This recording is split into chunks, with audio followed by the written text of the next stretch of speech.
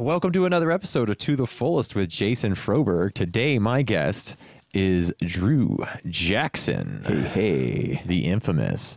So, yeah, we were just talking about how it's hard to get along with your parents no matter what point in life it is, right? You're talking about your daughter's fighting with you. I was talking about I'm fighting with, my folks, my mom at least, always fucking fighting with them. And we try to make up. We do make up. And we end up fighting again. And it's just like this cycle that just happens all the time. I fight authority, and authority always wins. Yeah. Yeah. Exactly. Yeah. I don't know what it is. I feel like really strong about my opinions. And when somebody else has a stronger opinion than mine that I don't agree with, I'm not a fighter. I just disagree and go my own direction. Yeah. And I think I've taught that to my children, so much so that one doesn't talk to me now. So yeah, man. That's how it happens sometimes. Pretty ironic. I don't talk to my dad, and she doesn't talk to her dad. So that's just the way it works. Yeah. Yeah. I spent a long time not talking to my dad growing up. And then I made up with my father, of course, and then I spent a long time not dealing with my fucking mom as well. Just that whole concept of just trying to create boundaries and create space and like define reality on your own terms as opposed to what people are trying to make your reality based on their experience. You're your own man. This is a free world and a free country. You've already met the age limits. You can do whatever you want to do. That's what the wonderful thing is. And You don't have to answer to them anymore if you don't choose to. Well, you wouldn't think so, but apparently that's some parents think differently. Well, I'm a parent, I have 3 girls, and I swear to God, I was never going to impose on them. I was never going to push them in any direction. I would only just offer them guidance, which that's all I've ever done, and give them assistance when they need it, because that's really what humans need. None of us need to be pushed into any direction.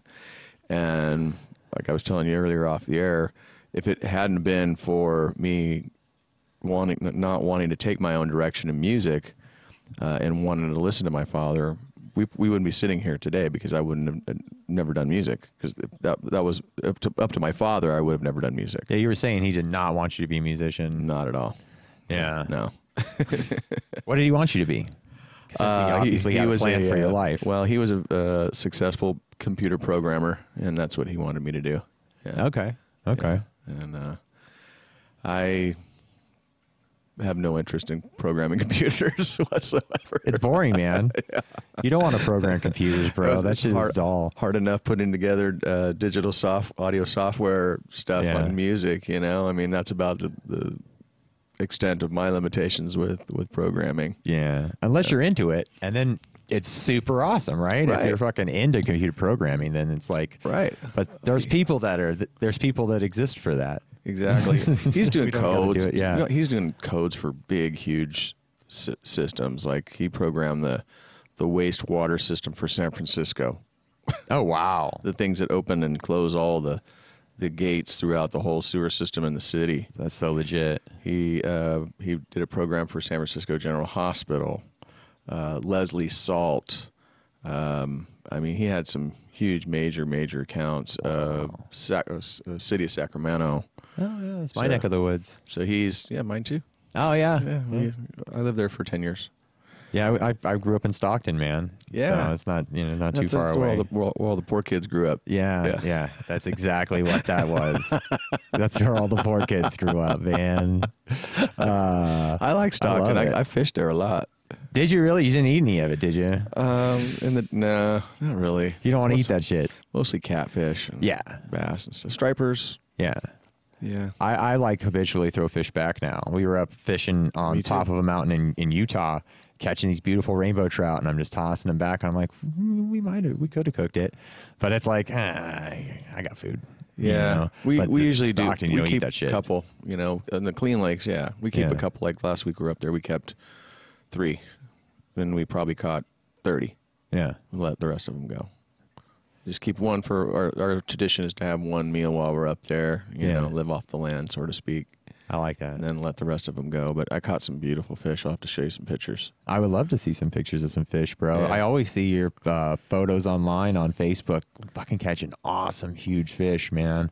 Thanks. I am seriously jealous, bro. Like, we just go and fucking throw a pole on the side of a fucking lake and hang out. We don't, we don't go out deep sea fishing on badass boats. Oh, yeah. I do that too. Yeah, it's awesome. Haven't been out in a year. No, yeah. Where's the last place you went? I was just up in Eagle Valley, Nevada last weekend. Yeah. Oh, yeah? Mm-hmm. No, I mean the deep sea thing. Deep sea. Last time we went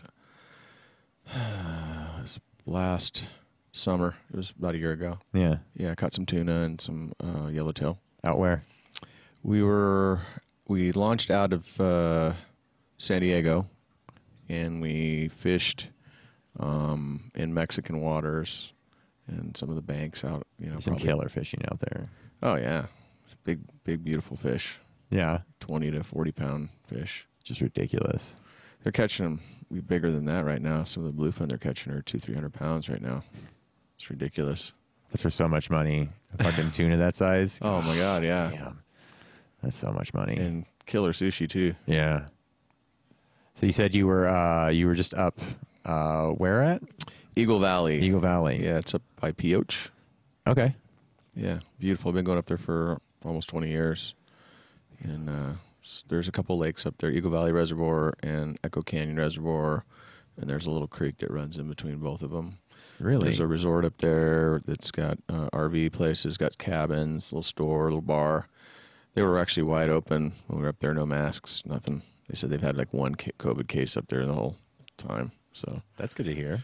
Yeah, it was nice. It was like living normal again. Not having to worry about putting a mask on before you go into anything. People were sitting at the bar drinking and, having a good time and just relaxed. Yeah. That's my kind of gig. I'd like to live more like that. Yeah, me too, man. But I'm too crazy, right? Like, yeah, I can't do my eccentric ass nuts bullshit. You would go nuts up in the mountains. Like, I say to myself, I think I could sit up there and just, I could just meditate and grow vegetables and hang out on a mountain. I could totally do that for like a week. I just did it for a week. Yeah. Yeah. It was like, if I'm stuck up there, man, fuck, I don't know how long I can do it, but ideally that'd be the way to go. But well, it's only 3 hours from here, 3.5 hours. You're not stuck. Is that it? Yeah. Yeah, 3.5 hours. Yeah. I actually, I'm gonna go check that out, man. I might get a little marker from you where that campsite is, because I'm looking for another place to camp, and that's a little closer. Although 3 hours, I mean, that's basically what I'm doing to go to Utah. It's at the this point. same from here to Panguitch as it is to Pioche. Eagle Valley. Yeah. Okay, but still, lakes. You said 2 lakes and a creek, and it's right up here, man. Fuck, I need to get that shit up. I love camping. We just got back from Arizona. We went up to, damn, now I can't think of the name of the spot, but it was over by that Barringer meteor crater. But it's fucking beautiful, man. Forests, like, we went 25 miles into the forest, just straight up a mountain. And so it was just deep, deep woods. Sounds beautiful. Yeah, it was gorgeous, man. We were on the side of a cliff. They call it the end of the world, because it's like it's forest camping. But if you go way off to the side over here, there's this huge cliff area where there's like, we're gonna have to trade spots, man. I've never heard of this. Sounds cool. It was fucking amazing, and you can see off the end of the distance. I did some time lapse stuff of it. I'll have to show you too. With it, I've been bringing my GoPros around with me everywhere, doing time lapses and little weird shots here and there, trying to figure out cool stuff to do with my GoPro that I can like make into something and put a video online for people. That's cool. But the time lapse stuff has definitely been the best stuff I've been getting. Like, my brother built a tight ass go-kart recently, and we took that out and fucking strapped GoPros all over it, and we're fucking around with that. But that's not really anything, it's fun to watch for us, and no one else wants to see that. I'd dig to see something like that for sure. Yeah, we might shoot some more. I might especially if you jump it off the end of the world. Oh, dude. It was like the fucking And then you don't Grand get your GoPros back though. No, you don't get them back from that. I had them hanging off. Dude, I had them hanging off the side of a cliff. Like, you could like kind of scooch off the side of a cliff. I ain't like climbing on anything or anything dangerous like that. But I can hook it onto a tree branch, and then there's just nothing around it. And it fucking captures the whole valley, and we were just getting sunrises and sunsets and shit like that. That's awesome. Yeah, it was fun, man. It was beautiful. Sounds like it'd be a cool place to have a drone, too. Dude, I need to get a new drone, man. I really need a new drone. My shit crashed. Uh-oh. It's an expensive crash. Dude, if I was out in L.A. filming some skate park stuff on the Long Beach Pier, and then the fucking drone just like, I'm going to go this way. I don't know. I just bought it off, it was like a brand new refurbished drone, kind of like just like second flight with it or whatever. And it just goes, I'm going over here, and just crashed into a tree, like a couple palm trees, like 20 feet up in the air. And dude, there was a fucking homeless guy sleeping under the palm trees. I was just like, please don't land on this guy. The last thing I need to do is hurt somebody as well. Right. Yeah, so thankfully he didn't land on him, but I had to send that drone back. And I haven't gotten a new one since it was so discouraging, right? And I was just like, fuck, that was expensive. I spent a bunch of money on another one, but I'm gearing up to get one. So my buddy just got a new drone and his license and everything. Like, he's legit drone pilot now, I guess. So I'm going to have him go out and show me some stuff. Cool. And then maybe I'll buy a new one. There you go. So I need a new toy. I could definitely see you doing drone stuff. Oh, for yeah. Sure. Oh, yeah. I have a few. But that was like a DJI 3. And it was, it carried a full-size GoPro on it. And this fucking thing was huge. It was a big drone. It would go really high. Yeah, it was cool. It was really cool. But, it just took off. And it's just, what am I supposed to do about that? Right? Nothing. Somebody drove one into my yard one morning. I took a shot at it. I never saw it again after that. Oh, yeah? They're flying it into your yard? Yeah. Either things getting away from him or that guy's a fucking creeper. One of the two, right? I think he was a creeper. Yeah. Yeah.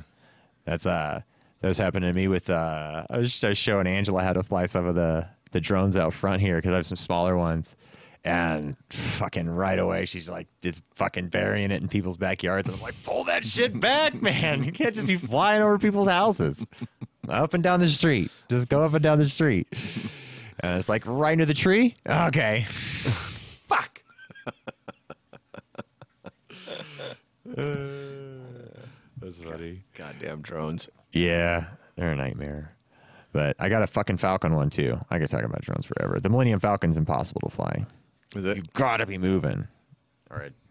It just gets away from you. Yeah. It won't hover or do like the stationary hover or anything. So if you don't have momentum with it, fucking thing it's not staying in the air. That doesn't sound like any fun. Yeah. Well, it's made out of foam, so you can fly it around the house and shit and like crash it into stuff, and it's not gonna really hurt anything. So, but it was a fun toy. But learning how to fly on the Falcon, because it's like you got to fly that thing. Yeah, it really made getting my hands on a regular drone that'll just hover and like do these side to sides and hover. It's like, oh wow, I could do this. Yeah, fuck the months dealing with the Millennium Falcon trying to get that thing to stay in the air for 30 seconds. Fuck. So yeah, man. So what you been doing to keep yourself busy during the virus? You been doing anything interesting? Making any music? No, I've been kind of taking a break from the music, to be honest with you. We have done a couple gigs. Yeah. We played one. Well, we did a couple of the online things, where we recorded at our studio, our rehearsal studio. I think we did. And then we did one at a bar. We did a fundraiser for the Bearded Lady in Pahrump. And then we actually played a gig there when it opened up there for, what was it, a week or two or whatever. Yeah. So we played there, and then we also played a gig over at the Underground House on 4th of July, which I don't know if you ever heard of that place or not, but it's really cool. You got to check it out. Where's that out? It is on Spencer and Flamingo, and it is a 15,000 square foot house, 15 feet underground, and it was built in the... the bomb shelter? It's like a bomb shelter, yeah. Well, that's it. It's just eccentric guy built it in the 70s as such, because it was still, cool. You can go to that house and play shows? Well, yeah, we were actually the first. Us and Burn Unit were the first bands to ever actually play a show there. They've had like solo acoustic artists play there before in the past. Okay. They do weddings, they do parties. It's rentable. Underground House is. I've Underground seen House- that on several specials. Yeah, it's on. It was on a HBO or Netflix special. World's Weirdest Homes, I think. Yeah, And it I came- saw some of the guys I know in that special. I was like, I know all those cats in the back row. What the fuck are they doing in that house? Yeah, So they're doing Volker. shows there. Yeah, Mark Volker is currently managing it, and he lives in the facility that's above it. Okay. And yeah, we just decided that it was, we were fed up with not being able to play, and so It sucks. we had. I think we had like 75 people there. That's awesome. Yeah, it was cool. Yeah. The place is neat. It's got a pool. Yeah. I mean, it's It looks like. Does it still look like it's like an above ground?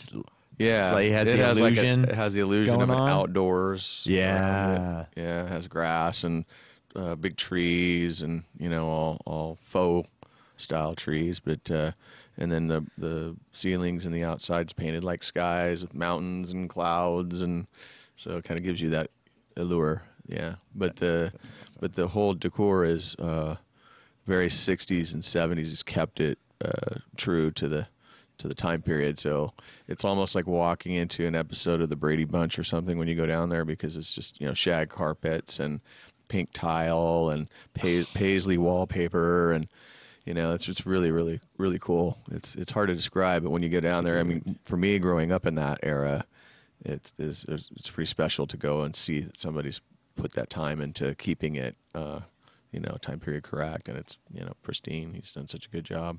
That's awesome. Yeah, I got to go check that shit out you now. got to, man. I'm gonna go play a Undergroundhouse.com. show or something. You can do like a that. virtual tour right now. Oh, let's see. We can fucking put that online. That's not YouTube stuff. Underground House. Mm-hmm. Let me look that up real quick. Yeah. You can go there and schedule tours. You can, like I said, you can have events there. They're wide open.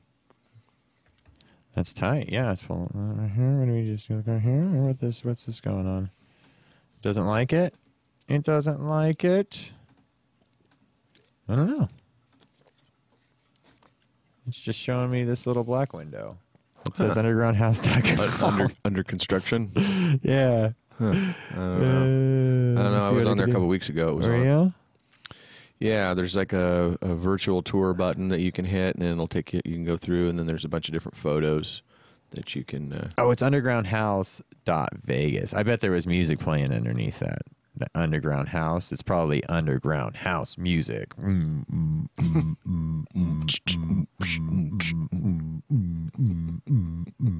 Oh yeah, here's a gallery. Can we full size some of this stuff here, man? Yeah, look at this. Boom. Oh yeah, you can see out the back. Click some buttons. Underground house. Oh shit, that's tight. I love neon. Oh yeah, see, it does look like it's outside. That Yeah, there's some patio shots. area right here. Yeah, there's some more shots of it. You'll see if you keep scrolling there. Oh, look at that. I love that bathroom. Pink is my jam. Yeah, I like the trees and Yeah, shit by the That's pool. outside, kind of right there. Yeah. Right. Let's see here. That's another shot of the outside. Yeah, turf and trees, and I mean, that would definitely slow the insanity process down a little bit if you were stuck in there as an actual bomb shelter. Mm-hmm. Nice. They got the little period suit. That's slick. Oh yeah, look at that. I like it. Underground house. That's cool. So you guys played out here, I'm assuming? Yep, that's exactly where we played. Yep. That's cool. Yeah, there's plenty of room to set up a PA and everything down there. Oh yeah. And I'm sure they got killer power, right? 'Cause Oh, they yeah. probably have custom power installations for a bunker. Yep. And the acoustics down there were actually really good. The sound was spot on. Oh, were they? Yeah. That's cool. Yeah. That's cool. Oh yeah. Here, look at that. There's a freaking. That's a great shot of the outdoors Yeah, with the pool. with the pool. Yeah, we had people in there swimming and partying.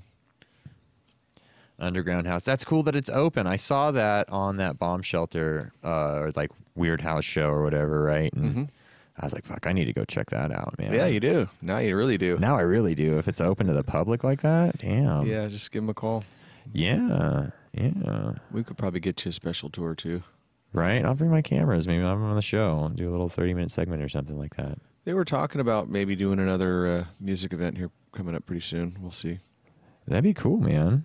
I need more music, man. Like, it sucks not having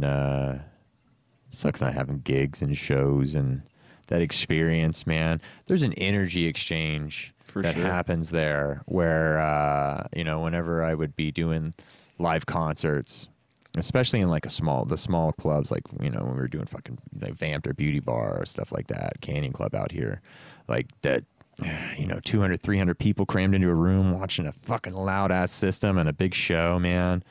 The energy there, it's like going to a fucking church or something, man. You get this or a gym or anything. Yeah. You get this exchange, adrenaline, and it's beautiful. Yeah, certainly miss it. I think we canceled a total of somewhere around, or rescheduled and canceled about 18 shows this year. Yeah. Yeah, so It's far. a lot of shows, man. Yeah, so last year was probably the busiest. It wasn't even probably. It was the band's busiest year. And I think we had, I want to say it was somewhere around, we're close to 70 gigs for the year. Wow. It was a pretty good year, Made some decent cash? Yeah. I mean, the band did well there, and we had that little mini residency at the House of Blues, so that's really what kept us the most busy, but we had a lot of nice side shows at, Laughlin, and then we, always had Vamped coming in, kicking in, so looking forward to getting back to doing it again, for sure. Yeah, big time, man. Everybody's been doing like a lot of the like online streaming stuff, and what was it, Jam Kazam? We were talking to Avron earlier this week about Jam Kazam, where you can like play with everybody, just online as long as you have a decent internet connection. Sounds like a video game. Yeah, it's not the same thing though, right? Yeah. It's not the same. It's not thing. the human connection. Yeah, that's what's. Yeah, humans in the room. These energy, man. That fucking energy of everyone. Vibe. Yeah, that vibe that everyone puts out. People screaming. Like, I'm working on some stand-up comedy stuff, right? And it's like, researching it. It's all about an exchange of the people in the room. You read the people in the room. I'm trying to make that person laugh, or the heckler. Yeah, and you're out there telling stories and like feeding off of what's working and what's not working. Mm-hmm. And like rehearsing it at home and fucking around at home and stuff like that is fun. But it doesn't have the energy of me doing this in front of people. And right. And it's just a beautiful thing, man. And pulling that out of our existence, it really shows you how important it is to, how much we miss that experience. I used to fucking do that 4 nights a week, 5 nights a week. Yeah, you did. And just be fucking, just show. It was crazy. We kind of took it for granted, I think. Yeah. I always just was like, yeah, I mean, you think, you think that kind of stuff is weatherproof when it comes to all these kind of like crisis and well, especially if crashes. You're in the city of entertainment. Yeah. You would think that there would still be entertainment. You would think. You would. Yeah. But with the pandemic, it's a totally different animal. Yeah. What are you supposed to fucking do? I don't want to get everybody sick, but I want to play shows. It's a rough one. I think there's ways to do it. Yeah. I think there's ways to do it. I mean, we figured out ways to do other things. I don't see why we have to shut the music down. I don't really agree with the decision, but especially when you go to convenience stores and you see people in there all the time without masks or standing close to one another, and I mean, I was just reading something this morning online. Somebody went to a doctor's office, and the doctor's office was saying, hey, we're taking all these extra precautions because, I mean, you're going where sick people are anyways, so now you're even increasing your odds that much more. But she watched like 20 people grab the same pencil and use it to fill out their medical charts. And I'm thinking, we overlook some pretty simplistic things that we could be doing. What's a pen cost? Yeah. And you should put a jar on it. But we're continuing to allow those types of things to happen, and yet we can't sit at a bar together 6 feet apart because that's too dangerous. These things are just things that I'm having a hard time. Yeah, trying to. I mean, none of it makes fucking sense sense. It's not gonna make sense. You know what I mean? Yeah. It's people who have this information and they're just like, what the fuck are we supposed to do? I mean, we're trying to set up some kind of and everyone goes, wah, I don't want regulations, and it's like, well, we don't want you all to die, and they go, I don't know, like, what do you have? And he goes, I mean, masks that could help, and everyone goes, fuck you, I don't want to wear a fucking mask, and it's just like, oh, they don't like that one either. I don't know what to do, man. More people are getting sick, and they just like try to. Like, if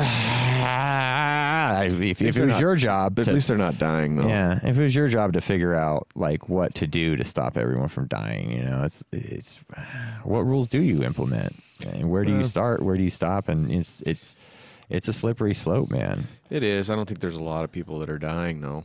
Yeah, there's really not. I mean, there's people that have gotten sick. There's no doubt about it. There's people that have died. There's no doubt about it. But 1% of 330 million, still 3.3 million people, though. Yeah, that's a lot of fucking people. Yeah, that's just our country.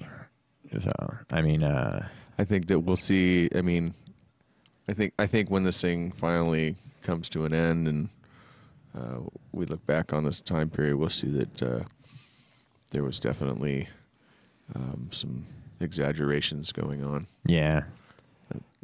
My personal feeling about it, anyways. Yeah. I hope I'm wrong. No, I think everybody could have just fucking done their part a little better in the beginning, and then we wouldn't be in the situation we're in, but no one wanted to jump on it, America was like, it just proved how selfish we are as a country. Like, every other country was like, oh, do we need to join up and, like, do this fucking team effort real quick? Well, we cool, did. team effort. We did. And America goes, fuck you, fuck you, fuck you, fuck you. And you're like, just help out, do your part. And he goes, I ain't doing my part for shit. That's pretty much the attitude I get every day on my Facebook timeline stream. Is everyone's well, there's just definitely like, some people like that, but I think in general, if you look back at what we did as a city here, as a city here, we did. Yeah, I did. Yeah, I mean, I know. I didn't because I'm essential. Yeah, I've been out in it every day, and I mean, I wear my mask when I go out to stores and stuff. Right here. But I haven't gotten sick, and I know that I have some friends that have gotten sick, but I think I thought we did a pretty good job at doing what they told us to do, which was just to flatten the curve and stay indoors. Vegas isn't just. I don't think it's just Vegas. It's the residents. Whole country. The residents of Vegas is the problem, as much as because it's a place where people want to travel from out of the country. Yeah. Or from within our country and out of the country, actually, but I don't even think they're allowing that right now. But no, we're the worst. Like, we're the worst in the world right now, right? Like, everybody else is getting over it, and America's kind of like still not following rules, not getting on board, not fucking doing procedures. Everyone's wanting to fight about everything instead of just like being on team us, because we're all in the same fucking boat, man. Like, I don't give a fuck what team you want to claim. We're fucking stuck on the same boat together. And well, I think it's because we've been met with a lot of skepticism, especially with all the information that came out of Florida this week. We're all looking at, how does this happen so fast when everything was so calm and cool? And then now we're like, well, yeah, those numbers aren't really correct. It's not 10%. It's not 100%. It's only 10%. Well, you start doing that multiple times, then it just creates this. It creates two things. It creates fear, and it creates anxiety and anger for people that see that there's something going on besides just a virus here. Yeah. So I think that's kind of where we're at as a country right now. I think some people have the right to be upset about it. I think some people overreact. Oh, yeah. Too. But I think everybody wants to do the right thing. I think as humans, we all do want to do the right thing. For me. But, not for everybody. Banging around they want on to the do street, the right thing for them. Banging around on the streets and vandalizing and tagging and in protesting, I mean, that to me doesn't seem like that's really helped much. Yeah, I mean, it's just going to get a lot of people sick. I think that's what happened in California. I think that's what, because I know some people that were affected by COVID there that were out protesting. They were around during the protests, and then they were at a gathering. Yeah, and then they got sick. The family got sick. I took a lot of shit in the beginning of the virus because we shut our doors down and didn't go to Easter and all that stuff that in the beginning, the first 2 months, we all did that. We were like holding. Well, no, we didn't all do that. A lot of people said fuck everybody and just did whatever they felt like doing. And a lot of people did, and a lot of those people tell people like you and me who actually did quarantine, and we were like, no, we're gonna take this seriously. Who knows what the fuck's going on? They go, fuck you, man. That didn't happen in your life. That happened a bunch in my life. Not. I mean, from what probably my view of seeing stuff on social media, yeah, maybe, but no. Most people that I know that I know personally were doing the right things. But I mean, I was also out, like I said, because I'm working every day. I'm at the Home Depots. I'm at the nurseries. I'm at Walmart, or I'm at the stores, and I see a lot of the people not obeying or participating the way that they should be, or out there doing things for their personal needs and not for what's good for, like we talked about, for everybody. Like, put off your little personal projects for a couple months and let's let this thing ride out and then see. So maybe you're right. Maybe I did view some people that were abusing their time out and not quarantining. Yeah. But yeah, there's a lot of it out there, man. A lot of selfishness. People just don't give a fuck about anybody else but themselves. Well, we're a selfish country. We are. It's shown itself in spades in this situation where it was definitely required of us to not be self-absorbed, and the whole country just sat there and told everyone to get fucking bent. It was really sad to see, but it was the reaction I expected from this country, to be honest. I mean, I didn't expect anything different from 300 million trolls, so that's, it's kind of what we've turned into as a country,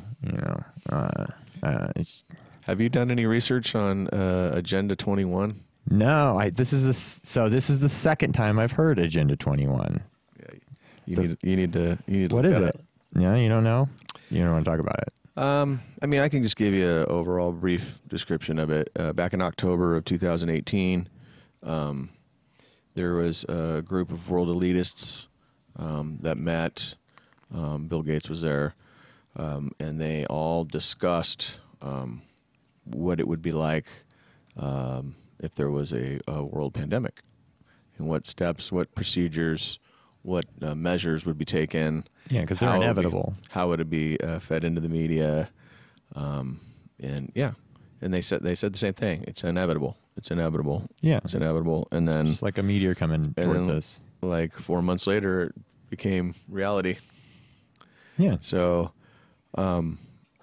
it's a little deeper than that, but it's definitely worth your time to take a look at who the players are that were in it, involved, and how long they've been meeting prior to that. And it leaves a lot of questions if you start really reading about it, about what we're dealing with right now, for sure. Yeah. I mean, the massive misinformation campaigns that are going on it's just devastating. You literally can't know what to think. You can't. You can't take a side on anything. It's just all blasted in all directions, and they're doing that on purpose. For sure. That's definitely happening on purpose. Mm-hmm. That's not an oopsie. No. They want no one to know what they can believe, and they want you to not be able to trust your own family. It's pretty obvious. I agree with you there. Yeah, I mean, you think you're getting information from some trustworthy source, but then that source turns around and says something that you in your own gut know is not true, and so now you're like questioning, you're questioning everything. Everybody's questioning everything. Nobody knows, like we're talking about, like, oh, hey, the case rate's 100% in Florida. Oh, wait, no, sorry, no, it's only 10%. Oh, well, yeah, it's like, what do you believe? Nothing. Yeah, I don't believe shit. I personally, all I know, so there's only certain things I can believe, right? And that is like the world shut down because there's a fucking plague going on. Mm-hmm. And the rest of the world has cut us off from them. Well, we've done some cutting off too. Yeah, because we just can't get our shit together. Mm-hmm. Yeah, and also I'll never have a job again. They're never gonna get this virus under control at the rate we're going. It's just gonna keep doing this. Fucking. Well, they say they're gonna have a vaccine by the end of the year. Let us all just go get it and see who dies.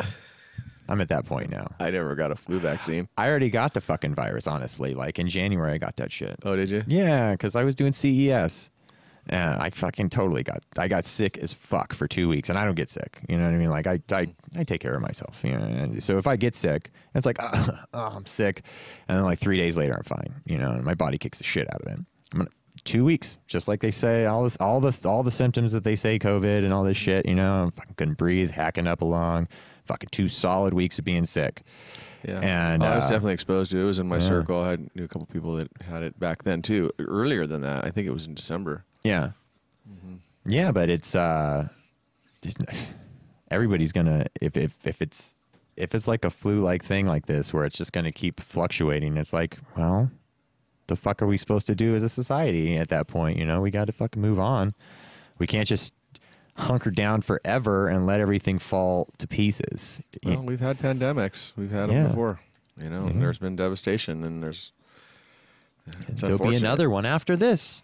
And there'll be another one after that one. And, and there'll be meteors coming towards our planet. And there's all kinds of things that are going to, these in-game level events. But, this doesn't really feel like an in-game. It feels like it's being exaggerated extensively. But yeah, like, they're coming. They're coming left and right. And it's like, we can't just crumble. We can't. And hopefully this kind of woke everyone up a little bit for as long as this, section of humans exist on this planet. How many people are on the planet that experienced the Spanish flu and how horrible it was? Not very many people. And it took just the way that our, our memory works and our generation gaps work. It's just like, if it's going to come every century or so, we're never going to be prepared for it because we don't believe it. It's people just weren't catching up to the point that there was like, this is going to be a problem and we should nip it in the butt.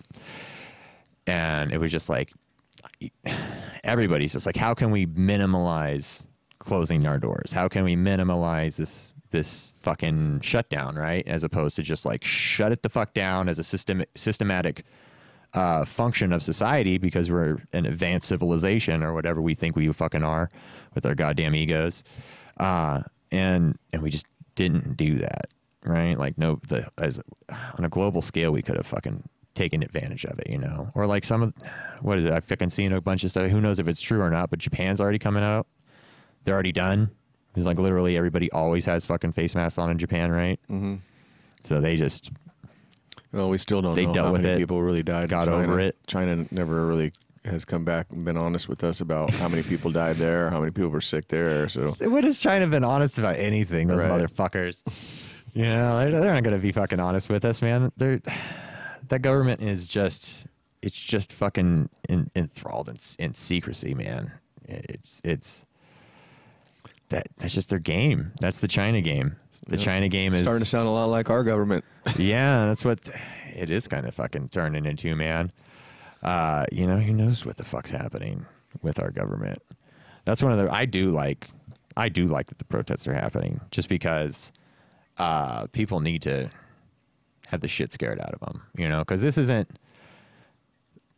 a fucking country that has leaders We're not.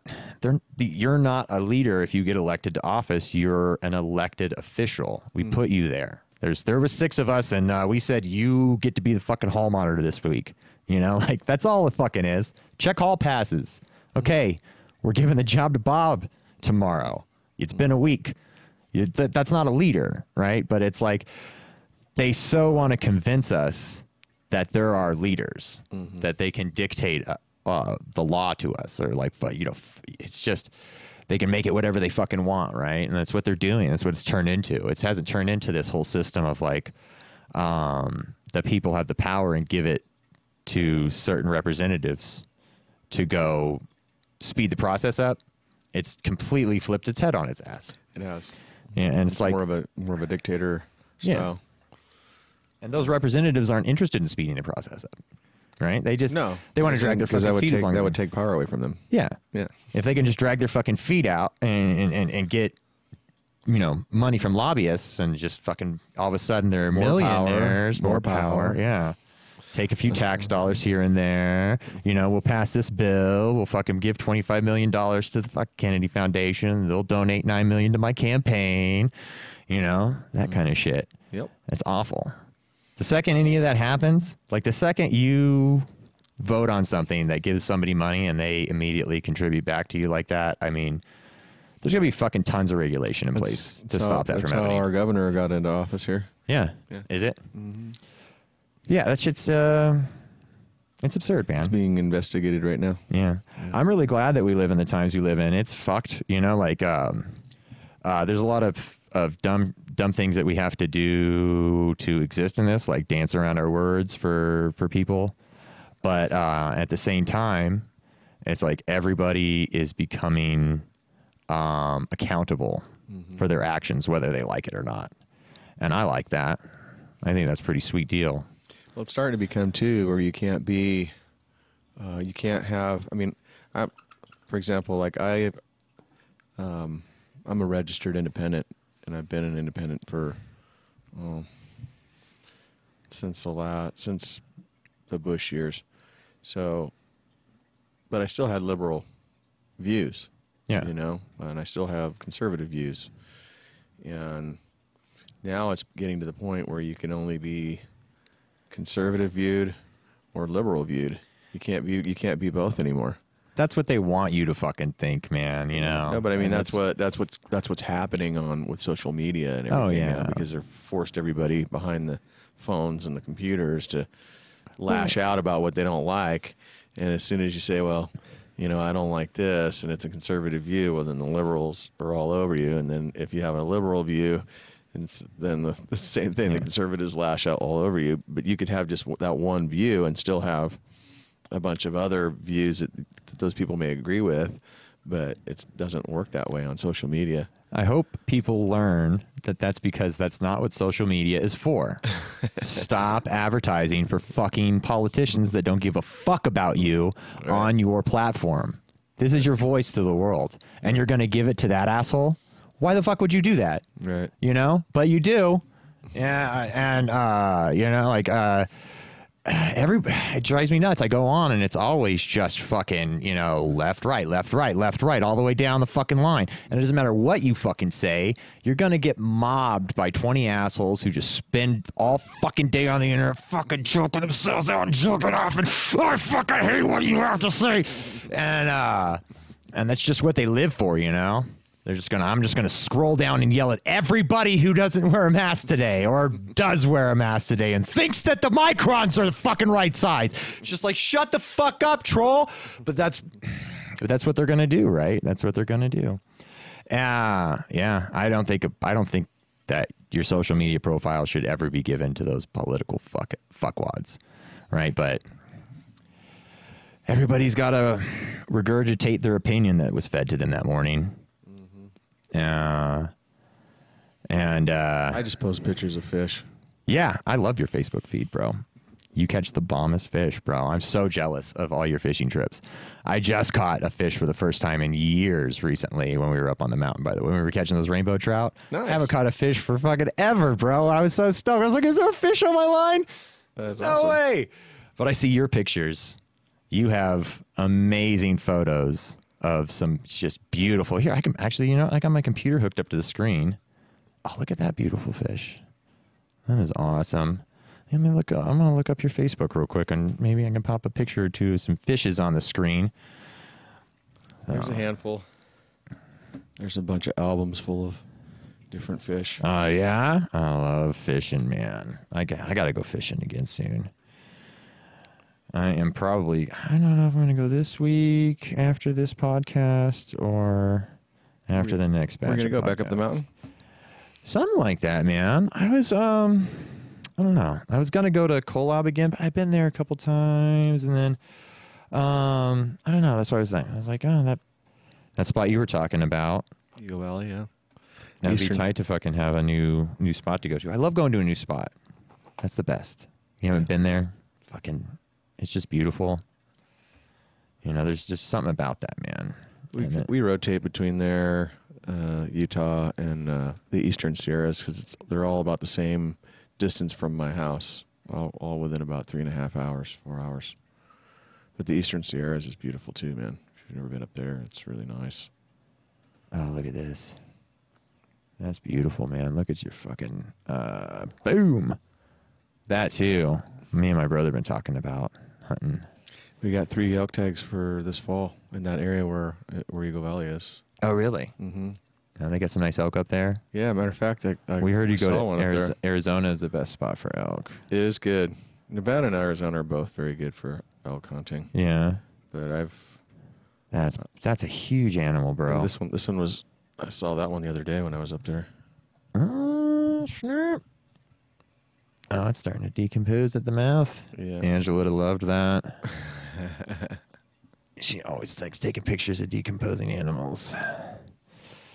Yeah, and I love this picture of the dolphins your homie posted or whoever that was. Yeah, it's a sport boat captain, a friend of mine that runs a boat out of Newport Beach. He was coming back from San Clemente Island the other day when he filmed that. Oh, really? Yeah, he goes out there almost every day. Oh yeah, we got some pictures. Here we go. Look at that. Click, clack. We got some big ass pictures of some fish. And then here we go. Fucking tight, man. You've had some big ass ones on here though. Let me find some of the big dogs on here. Oh yeah, there's some fucking. Where you found that elk picture, there's a big tuna there. Tunas. Oh, there's 2 big tunas. Yep. Look at those guys. That shit's awesome. Yeah, I've never caught anything like that, man. Never done anything like that. That stuff makes you work. Oh yeah, I bet. How long did it take you to reel one of those tunas in? Oh, those are bluefin tuna. Those are probably 40 pounds or so. They were 10 minutes.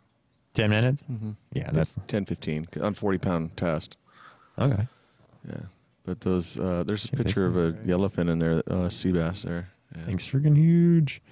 The yellowfin? Let me see if I can find yellowfin. It's right up there by that elk picture that you. Oh, is it? Yeah. Let me go back to your timeline. Facebook's cool. Oh yeah, this is the one I was looking for. Holy guacamole! That thing right there, bro. Yeah. That's amazing. Where were you at when you caught that? Puerto Vallarta. Oh, dude, I've been to Puerto Vallarta. My family took a cruise up and down the coast, man. Yeah, it was at the. They call the islands out there the Tres Marias. Yeah? Yeah, we were out there for 2 days. Dude, look at that thing. That was actually a little one for that trip. Was it really? Yeah. Holy yeah, that shit. one was 150. We had several that were over 3. Really? Yeah. How do you pull 300-pound fish? You pull as hard as you can. You pull like you're playing tug of war with, because that gear is heavy. It's like 150-pound test. Yeah. So you pull as hard as you can pull. That's how you have to pull. Jeez. And if you don't pull as hard as you can, then the fish knows, and they'll either take all the line off your reel or break your line, chew through the line. Oh, wow. Yeah. Nasty little fuckers. Yeah, I'm like $160, bro. That fish should just pull me right in the water. You got leverage though. You're strong. Yeah. And you use the railing on the boat, and you put your rod on the rail, and you just torque down like you're playing tug of war. Yeah. Mm-hmm. Fuck. Yeah, I've never put anything on the line like that. I remember my brother caught something pretty big like that off a dock when we were kids. But I've never picked up anything that size in my life, man. I'd love to though. We're gonna do some more adventures. That's kind of half the point of this show too. We're gonna start filming like adventures out and making little episodes about it or whatever, and going out with my homies and doing crazy shit like that. Maybe me and you will go out and fucking do a fishing episode, man. Be happy go to. deep sea fishing and film it all and fucking do a little mini video. Yeah. That's it. It'll be fun. It'll be fun. It'll be fun. I'm supposed to be going out rappelling soon. I'm just waiting for the heat to die down.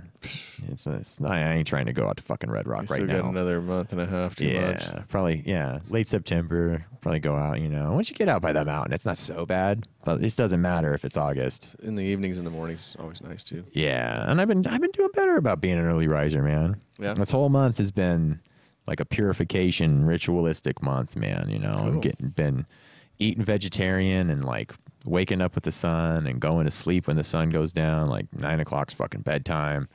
And I'm just trying to get my body in cycle with the planet and everything. Like just kind of really do that whole hippie thing. It's been fun. I actually feel great. That's my normal routine. I'm up before, actually a little bit before the sun every morning, and then I'm usually in bed by the time, about 8:30, 9 o'clock. Yeah. Yeah. That's just been, and then gigs, that always screws it up because, I usually get up about 3:30 in the morning, and on gig nights, I'll get home at 3:30 in the morning. Yep. So it takes a day or two for my body to readjust back to my schedule. Dude, I lived at night. I was night for basically ever. I mean, fuck. I like the sunrises and the sunsets too much. Yeah. To miss it. Dude, I love them too now. When the sun's going down, I'm taking my dog for a walk. I'm gonna watch the sun set. It's important to me. Yeah, me too. I got an album on my page there that's got like over 300 sunrise and sunset pictures in it. Do you really? Mm-hmm. I'm gonna look that up. I'm gonna look that shit up. Yeah. Photos. Oh, look at you. You're Mr. Popular over here too. You almost got a maxed out Facebook page. Yeah. You need like 67 more friends, and then you'll be one of the cool guys. I've been trying to keep it down there. Who, let's see, albums. Sunrise, sunset photos. Fucking sexy. Oh, yeah, you do. See, and Nevada especially is... a lot of those were taken at my ranch, but there's a handful of them that were... a lot of them I take to in the morning because I'm driving through Red Rock. That's my ranch there. That's awesome. I drive through Red Rock to go to work every morning. So when the sun comes up through there, it's so bitchin'. Dude. See, you're a lucky man. I am. You're a lucky man. That's a beautiful life to lead. Look at that. For sure. Yeah, I'm finding it's really important. Like, dude, this whole cycling with the planet and being one with the fucking world like that, it's how you're supposed to kind of be doing it, I think. I mean, I don't think is obviously that's how you're supposed to be doing it, right? Like, and I spent from the time I was 20 something, maybe even 19, I was working night jobs, and then I started doing this for a living, right? The engineering, not this for a living, the engineering, running nightclubs and stuff like that. Yeah, I really can't do that during the day. No, you don't get to do that in a day. So I got so on the cycle of going to bed when the sun came up, and it's been taking a while to get my body used to the whole concept of like the sun isn't supposed to be when you're tired, because the sun would drain my energy after that. Tanya does, like she works grave. She came home this morning right when the sun was coming up and straight to bed. That's brutal. I mean, and I did it for so long. Sleeping right now. She'll get up this evening when the sun starts going down and head into work. Gosh, how often do you guys do that with the opposite schedules? That's a lot of a strain, huh? Or you guys like your private time? It seems to work. Yeah. Yeah. Typically, like she gets Friday, Saturday off, and then Sunday she doesn't go back to work until late. So we have a weekend together, but during the week we're just kind of like passing each other by as we go to work. She's coming home from work and I'm going to work, and when I'm coming home she's going. So it works. Yeah, fucking A, man. Yeah. That's awesome. Yeah, I honestly, I don't miss it. I don't miss working at night all the time. I don't think I could do it. Yeah. Not all the time. I mean, like doing gigs and stuff's one thing, but not doing it every day. Nah, it's a whole different existence. Yeah. It really is. It sucks too. You know, you get home at like 3, 4 o'clock in the morning, and then, you know, obviously you can't do anything on the way home because everything's closed. And then you get up, you know, and it's like 2 o'clock in the afternoon, something like that. You can go to a cannabis shop at 2 o'clock in the morning, can't you? I guess now, yeah, you can. I don't think there was liquor stores, open weed shops whenever I was still working the club. It's been like 5 years. It's been a while. It's been doing corporate for a long time. Got this baby face. I know. It's adorable. I hardly recognize you now. You used to have a beard down to your belly button and a ponytail down to your butt crack. I did. I loved that shit, man. Like not cutting my hair and shaving or doing it. Like I just didn't do anything. I was just a homeless person in the face. All right, just like let it grow, whatever this natural fucking monkey face looks like. There it is. And I loved that though. I'm such a hippie at heart, man. You know, I really am. That's what I'd be doing now if I wasn't. I mean, I'm still holding out that the corporate work's going to come back. Obviously, this is me being optimistic, shaving my face still. My girl wanted me to grow the beard back out, but they shouldn't have a problem with that, right? Yeah, I'm an extra credit kind of cat. Oh, I see. I wear a sport coat and fucking I do the whole nines, man. Like when I go to work, and little extra goes a long way, kind of thing. So I shave and I get my hair cut all fucking fancy, and you know it's corporate. It's corporate clients, so they don't give a shit how cool I am. They don't care that I'm in a band. You know, they want clean cut people that they can rely upon. Mm-hmm. And I like to present that image and fool them. Not that I'm not reliable, just that I'm a dirty scumbag. You know, at heart anyways. But I can present the image that I'm a responsible, outstanding citizen. If you're going to pay me. Yeah. I can watch my language. I pull my hair back into a ponytail. Not say fucking shit and cunt all the time around clients. You know, anyways. Gotta love the corporate world. Dude, you know, that's what makes it all spin. It's all those corporate dickheads that make the, like, lower level existence like that we like to lead possible at such a grand level. You know, we have access to so much cool shit for like nothing, you know. It just blows my mind. The free cell phone that you get, like if you went to like T-Mobile or Cricket or what, you know, like one of these like not AT&T or Verizon companies or Sprint or something like that, you know, one of the lower level fucking companies, and you get the free cell phone with whatever fucking cheapest plan they give you. That is a space age technology fucking touchscreen cell phone. You know what I mean? Like for free, just for the $30 a month subscription or whatever they want from you, right? That kind of shit's amazing. It's amazing. You know, I was at Walmart the other day. What was it? 65-inch 4K Ultra HD TV for under $500. Mm-hmm. When I was buying my 1080p's, I was trying as hard as I could to get them for $10 an inch, right? And then now it's like they're fucking giving away 1080p's. Like, this is garbage. Mm-hmm. You know, the 4Ks are out. And the 4Ks are out. It's 4 times as powerful as a 1080p television, and it's less than it was, even though inflation came up with it, right? Like your dollar's worth less, but the TV still costs less, even though your dollar's worth less than it was. You know, it's amazing how fast it's going. Mm-hmm. It's fucking hauling ass right now. And the 8K stuff's already, I mean, like I said, I was at CES. The 8K stuff's fucking coming hard. They had a transparent screen. You could see right through the fucking thing. Wow. But you could still see the video playing but you could see through it. You have to just see it yourself to understand. Like, almost like a hologram. Yeah, it was fucking weird. And just floating in the middle of the area or whatever it was at. Everything was fucking 8K. If it wasn't 8K, it was a hologram. And it was those fucking you see them now on Facebook, right? The spinning discs. Mm-hmm. They're fucking everywhere, man. Those holograms. This shit looks really good in person too. It looks really good.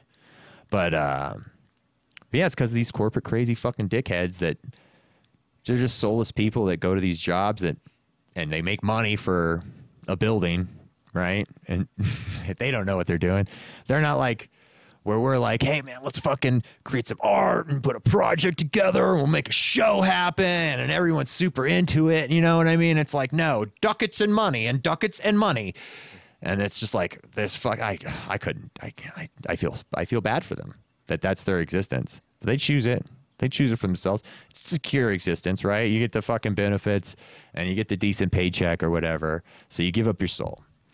And those people make our fucking world where we get to just live in the world of the soul and always we're putting on shows and we're entertaining ourselves and other people and we're coming up with new creative ideas. And then just this trickle down of just beautiful technological evolution that they force. You know, they're up there just force feeding it through the system constantly. If they don't know what else to do with their lives, their time. It's just, let's make it better. It works great. Make it better. You know, like let's keep pushing that button, seeing what we can fucking cram out of this thing. Never thought of it that way, but it's true. Yeah. Yeah. And, well, you know, you got to take a lot of acid and then you think about things all kinds of fucking fun ways. That's my acid days are long gone, man. I'm glad you had acid days though, man. Fuck. That was the 80s. Yeah. Oh man. And you're dealing with a whole different kind of, acid in the 80s too, I'd imagine. But who knows? Purple microdot. Yeah. We used to have purple pyramid.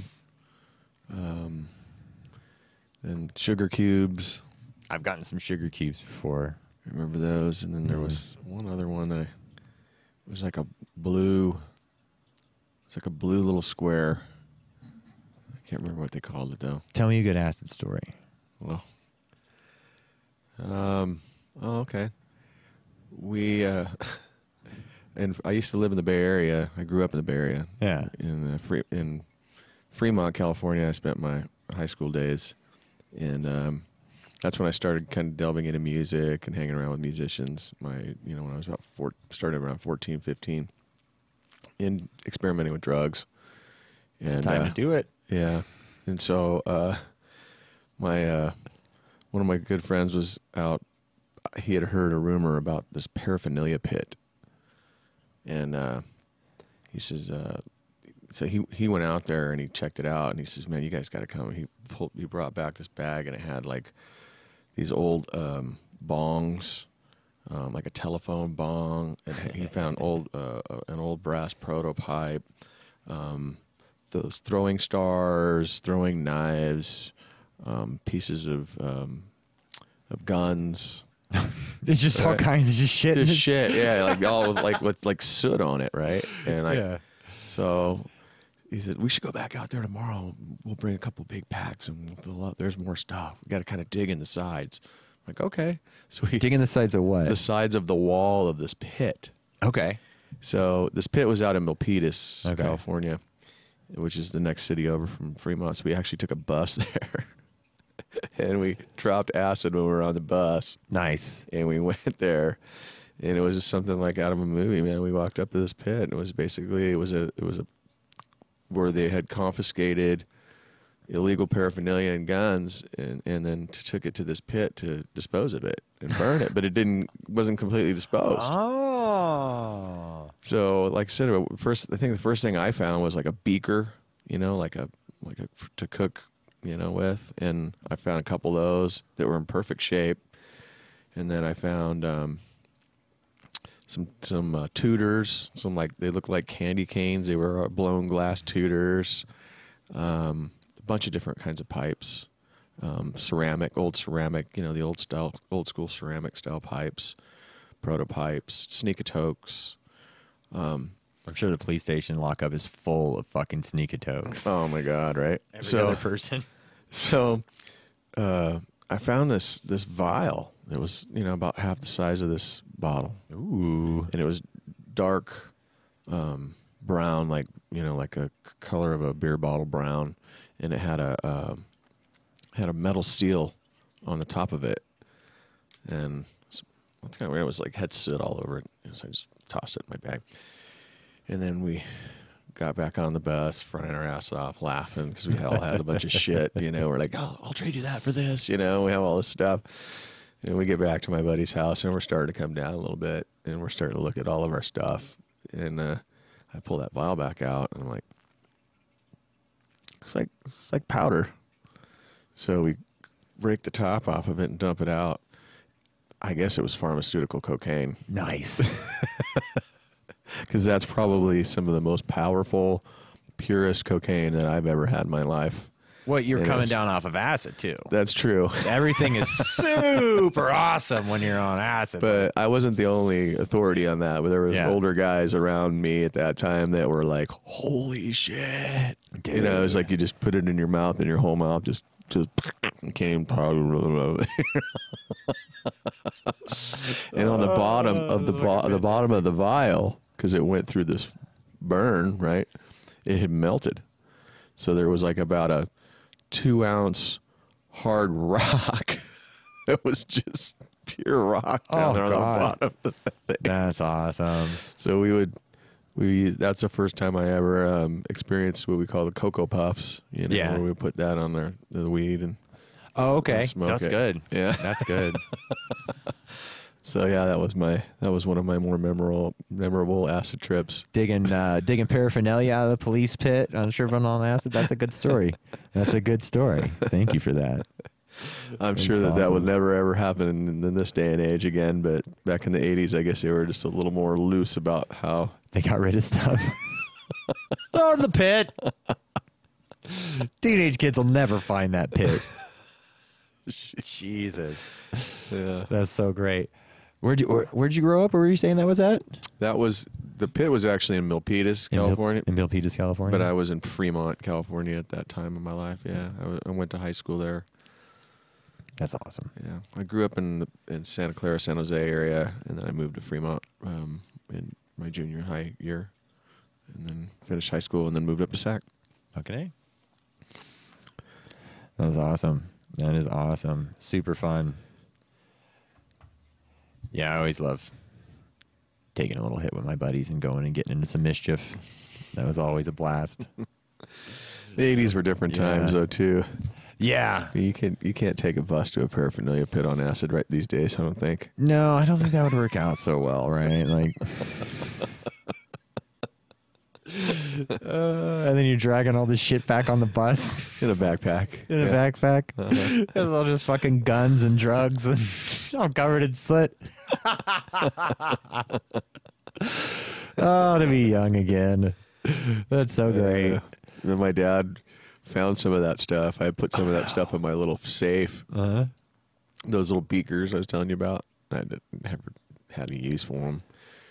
Well, I guess I could have if I would have took that raw cocaine and we could have probably melted it down or something. Who knows? I mean, I wasn't into. You could have made some crack if you wanted, right? Yeah, could have done whatever. Cocaine's better. Yeah. Do the.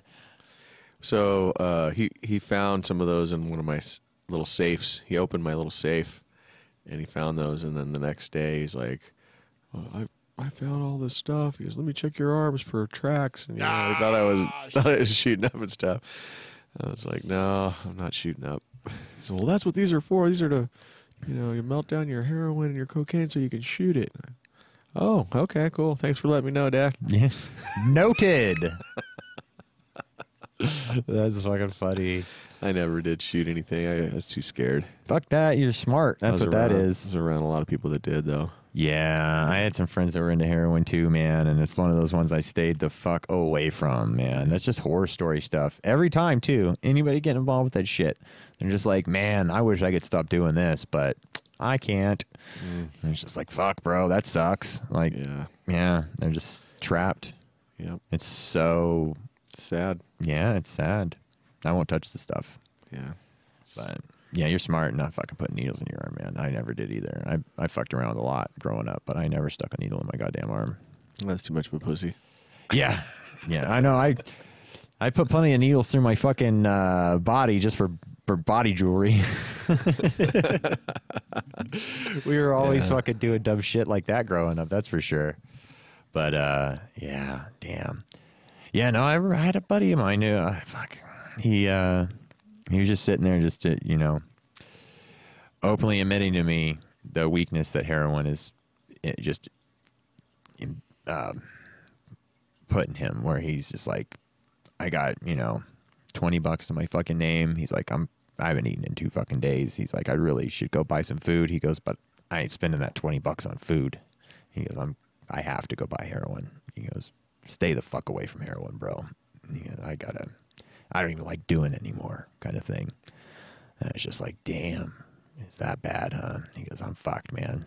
He goes, I don't know what I'm gonna do. He goes, I'll see you later. I'm gonna go buy some heroin. Yeah. I had a similar talking to from a friend of mine's dad that was a really nice guy, but he was addicted, and he took it upon himself to show us, how shitty it really was. Yeah. Not necessarily going out and scoring and all that, but just the actual event of doing it. It just, to me, it was just ridiculous. And where did he end up doing it, right? Like, where was he shooting up at? Bathroom. In a bathroom. Yeah. Like, there's no glamour or anything. At least when you're smoking a joint with your buddies, you can hang out and smoke a joint, or if you're going to do a line, you can pass the plate around and you're all kind of hanging out in the kitchen or wherever, or in the family room. But when you go to shoot up, it's kind of like you got to go off to the bathroom and kind of hide. There's like no glamour in it. No, there's definitely not glamour in it. That's a personal experience. It can't be explained. Yeah, but he did say the same thing that your friend said, that he's fucked. He's like, I don't even want to do this anymore, but I have to. Like, I'm stuck. Yeah, the addiction's so overwhelming, and I hope that.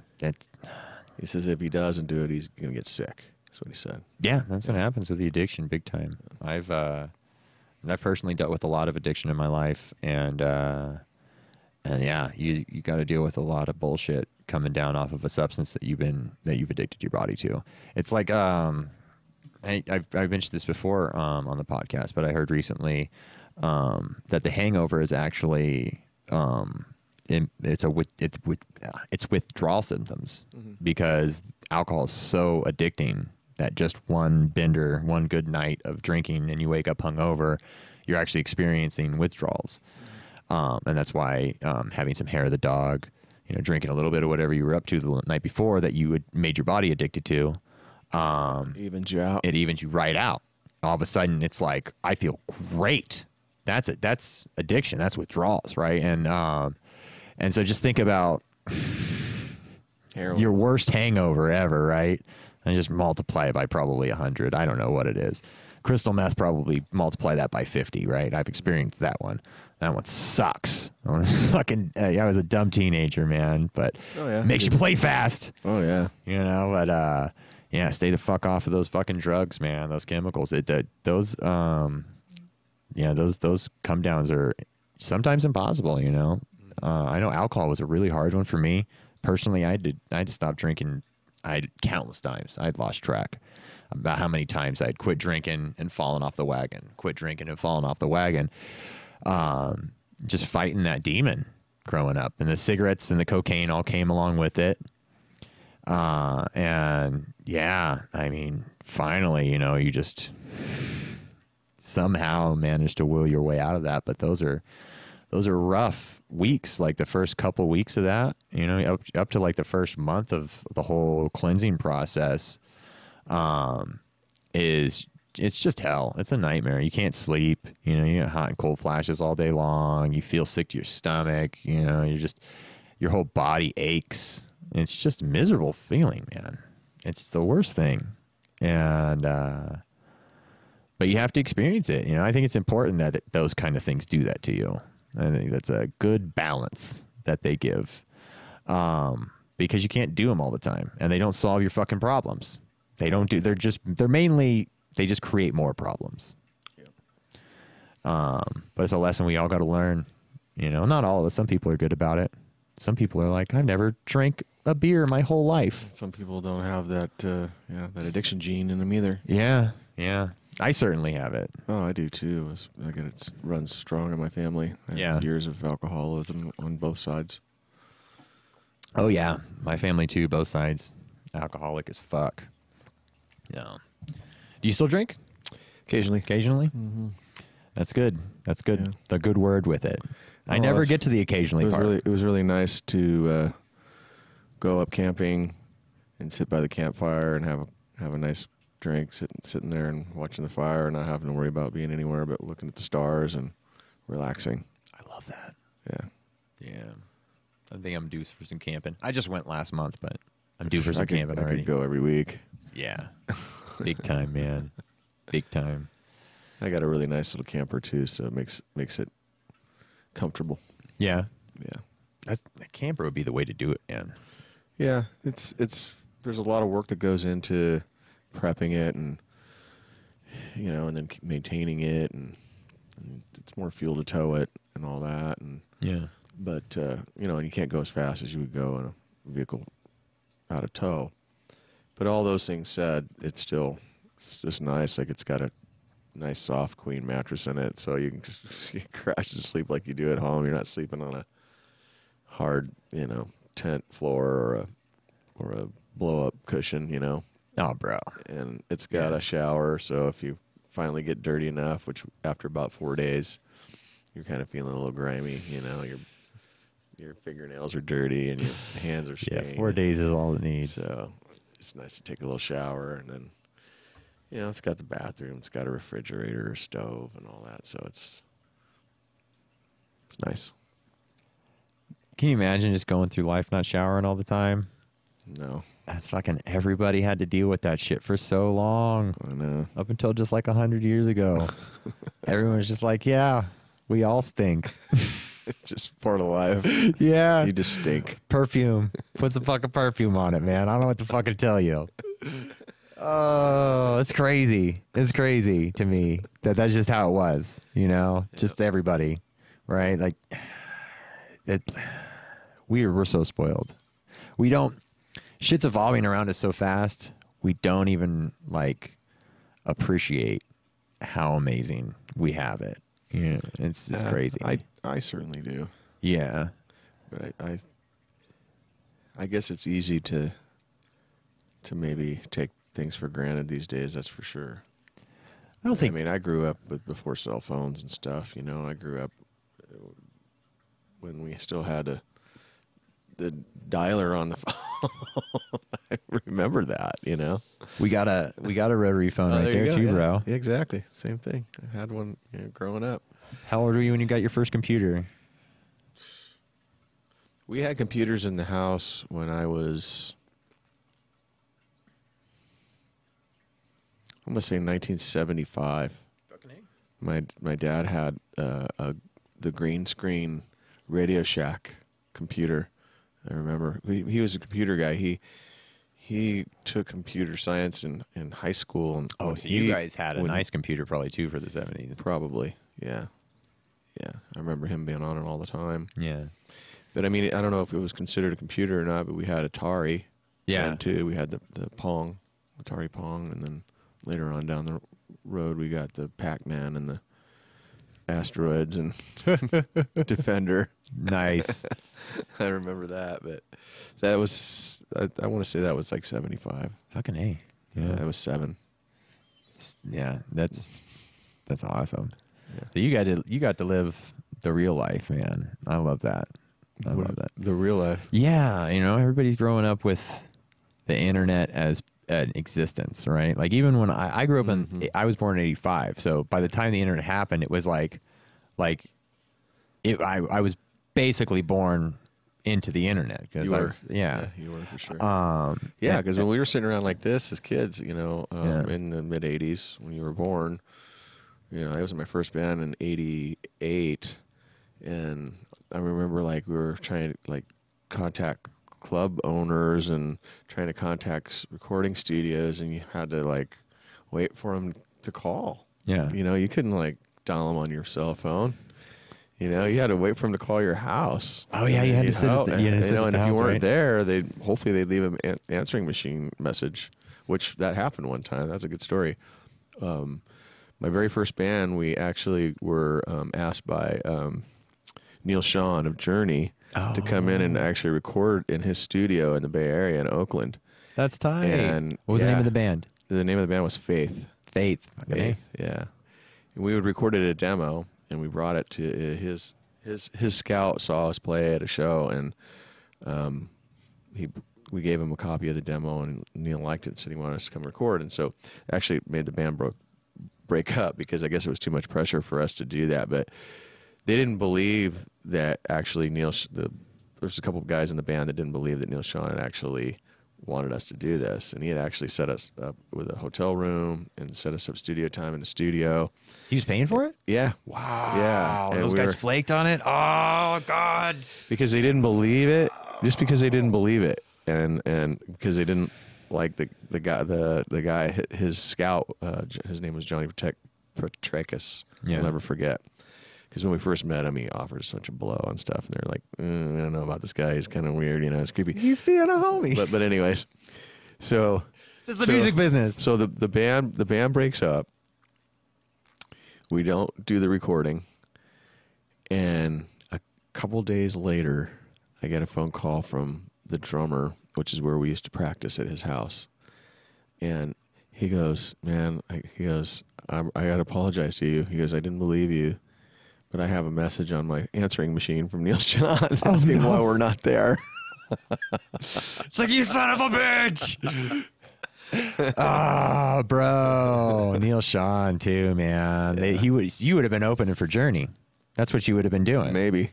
Not maybe. Dude, you know how it works. Yeah. If Neil Sean's paying for your record, right. he's going to want his money back. And that means he's going to have you opening for Journey. Back then, Journey was the shit. Yeah, Journey's still the shit. But, I mean, nobody wants to, Yeah. Well, I guess they're recording a new album right now. I just heard yesterday. No way. With the karaoke dude? Yeah. That's awesome. Yeah. They're all sending their parts to Neil. They're recording it on their own software and then sending them into Neil, and Neil's mastering it, I guess. That's tight. Yeah. I just heard that yesterday. I'll listen to that shit, man.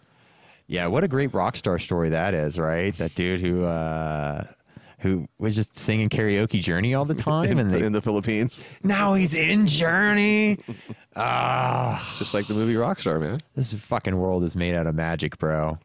That's awesome. That's so cool that happens. It is cool. I had similar things happen to me. Like, growing up in the Bay Area and in Sacramento, one of my favorite bands was Tesla. And I've seen them numerous times here at the House of Blues, and gone to meet and greets and met them all and talked to them and saw them back in Sacramento in the day, because they were like kind of like our little underground band, because they were from Sac, and they still all live out there. But when in 2006, I recorded one of my old songs with a guy by the name of Al Miller, who was a DJ on KOMP for 20 years on the Rock and Roll Morning Show. I don't know if you ever listened to KOMP or not. Nah. But they were like the #1 rock station out here in Vegas for years. And so we were friends, and I told him I had the song, and he agreed to record it with me. And then that kind of led into a musical kinship, and he'd invite me to come jam with his band. He had a band that played around with, it was kind of coincided with the radio station events, like they do comp kegers, they called them. And then his band would play, and then he'd have me come in and sit and sing a couple songs or something like that. Or I'd play a Brian Head sometimes with anyways, he called me out of the blue one day, and he goes, "Hey," he goes, "we got Frank Hannon from Tesla coming in the studio for an interview tomorrow." He goes, "I know." He goes, "I know you're a fan." He goes, "You want to come down and maybe sit in and sing a song?" And I was like, "Really?" He goes, "Yeah." He goes, "I know you know a lot of the material." And I go, "Okay, yeah, let's do it." Oh shit, So I go. He calls me. It's like a midweek afternoon. I'm driving home to Pahrump. So I'm like, shit, immediately turning Tesla stuff on my iPod or on my radio, just trying to figure out what I can, or on my CD player probably at that time, just trying to get myself fresh with the material. And I get up early because this is a morning show, so they start at like 6, in the morning. So I got up extra early, drove in to get there at studio by 6. And I get there, and Frank Hannon's standing outside half asleep. His hair's all pushed to one side, and And I'm like trying, I'm already had 2 cups of coffee. I'm all getting nervous as shit, right? And my buddy Al goes, "Hey Frank, this is my friend Drew. He's when I told you, it kind of sounds a little like Jeff." And Frank looks at me and he kind of gives me this, "Hey, what's up?" Like that. Not like hey or anything. It's like, I know he's half asleep and it's early for a rock star. Yeah. So he goes, "Yeah, let's go in the studio and get warmed up." So Frank starts playing, and man, I mean, that guy is just an incredible player. I'm sure you've seen him play. I think you did sound for him. Yeah, I did. Yeah. He's a great guy. He goes, no reverb on the vocals, and I was like, yeah, of course, no reverb on the vocals, Frank.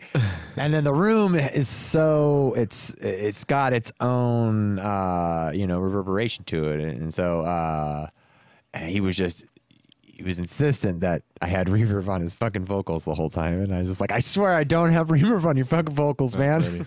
He's pretty particular, he's a big studio guy. He's recorded other bands and stuff too, but this is long before that show. I think that was probably one of the shows that I played. My band opened up for. Oh yeah. But anyways, this was in 2006. Which band was it that opened up for him? Tailgun. The Tailgun Band. Okay. Yeah, Tailgun. That was later on, like maybe 14, 15, 16, something like that. But you've been to so many. This was 2006. And so we go in the studio and he starts playing and I'm just immediately just going, this guy's amazing. I love his playing. And he starts playing, I think, Little Susie or something, and so I start singing and he's like, he's like half asleep playing, and then he hears me sing and he looks up and he goes, he starts rocking out and he gives me the smile and he's like, yeah. Nice. He's like, that sounds good, dude. And I'm like, cool, thanks. I go, I'm glad you like it. And he goes, yeah, let's do this. Let's do this. I wasn't sure if we were going to do this, but definitely I want to do this. That'll save me. I don't want to sing because I got to sing at the kegger party tonight. Yeah. And I'm like, okay, cool. Yeah, for sure. So it was supposed to be like 3 songs. So we did, and I can't tell you exactly which ones they were, but they were probably ones off the first album. And then that turned into 6 songs. He wanted me to keep going. And he's having fun. Yeah, and so then my phone starts blowing up because all my friends are hearing me on the air singing Tesla with Frank Hannon, and I'm just like, man, that was like a true rock star moment for me because I really wasn't in a band at that point. I was just starting to get back into it. I had put it down for a while to raise my family. And so,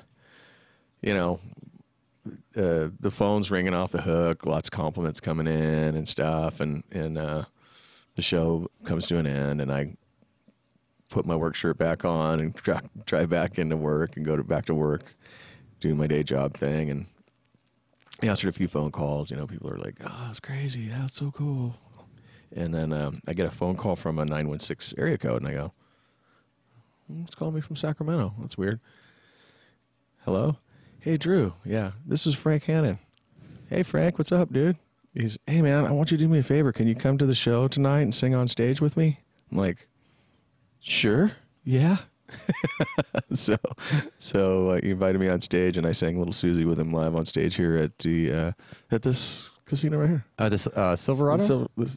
Yeah. Yeah. Yeah. That's awesome. South Point. That's South Point. South Point. Yeah, we played on outside stage where the pool is. It was a kegger party for KMP. Oh, cool. Yeah. He invited me up, and I got to sing. That's so great. Yeah, and then by about 2008, I started getting into bands after that. Well, I think that's a great time to push it into some of the band stuff. Let's see here. We got drewjackson.com up in here. Let's go to the website. Show off the website a little bit. Yeah, my mom does all that. Oh yeah? Yeah, she does a great job, doesn't she? See, I like how the photo and then the background comes up over. This is Squarespace, isn't it? No. No? No, it's I should know this. It's a pretty popular platform. Yeah. Yeah. Let's see. You'll see at the bottom. Oh, it says FastWinWeb. Yeah, that's her. That's her? Oh, okay.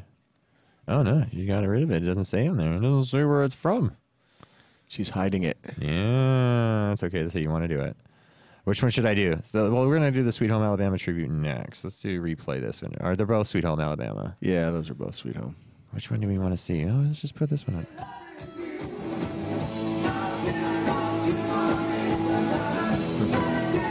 It's at the Cannery Casino. At the Cannery? Yeah.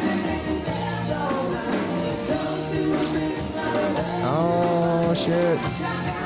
I love her. Mary, yeah. Yeah. I do too. She's not in the band anymore, but She's in every band. At one point pretty or another. much. Yeah. She's that amazing. She can be. Yeah. I'm actually going to have to hit her up and ask her to be on here. I haven't seen Mary in forever. Yeah, she just was on the cover of the local rock magazine. Oh, yeah? That Dwayne and his wife do. Vegas Rock, I think it's called. Or something. Oh, Vegas Rocks? Yeah. Yeah. That's awesome. That's awesome. Yeah, so you're doing the Sweet Home Alabama thing currently. Yeah, I'm doing that and doing Jackson Outlaw too. The Jackson Outlaw was going to be the other. Yeah, I was going to mention that next. It's Jackson Outlaw. There's not. Oh, here we go. So it just has a little thing about Jackson Outlaw. Drew Jackson, Jeff Outlaw, J.P. Michaels. Cool. Oh, there's a Jackson Outlaw page. Oh, not yet. It's under construction. It's under construction. I see.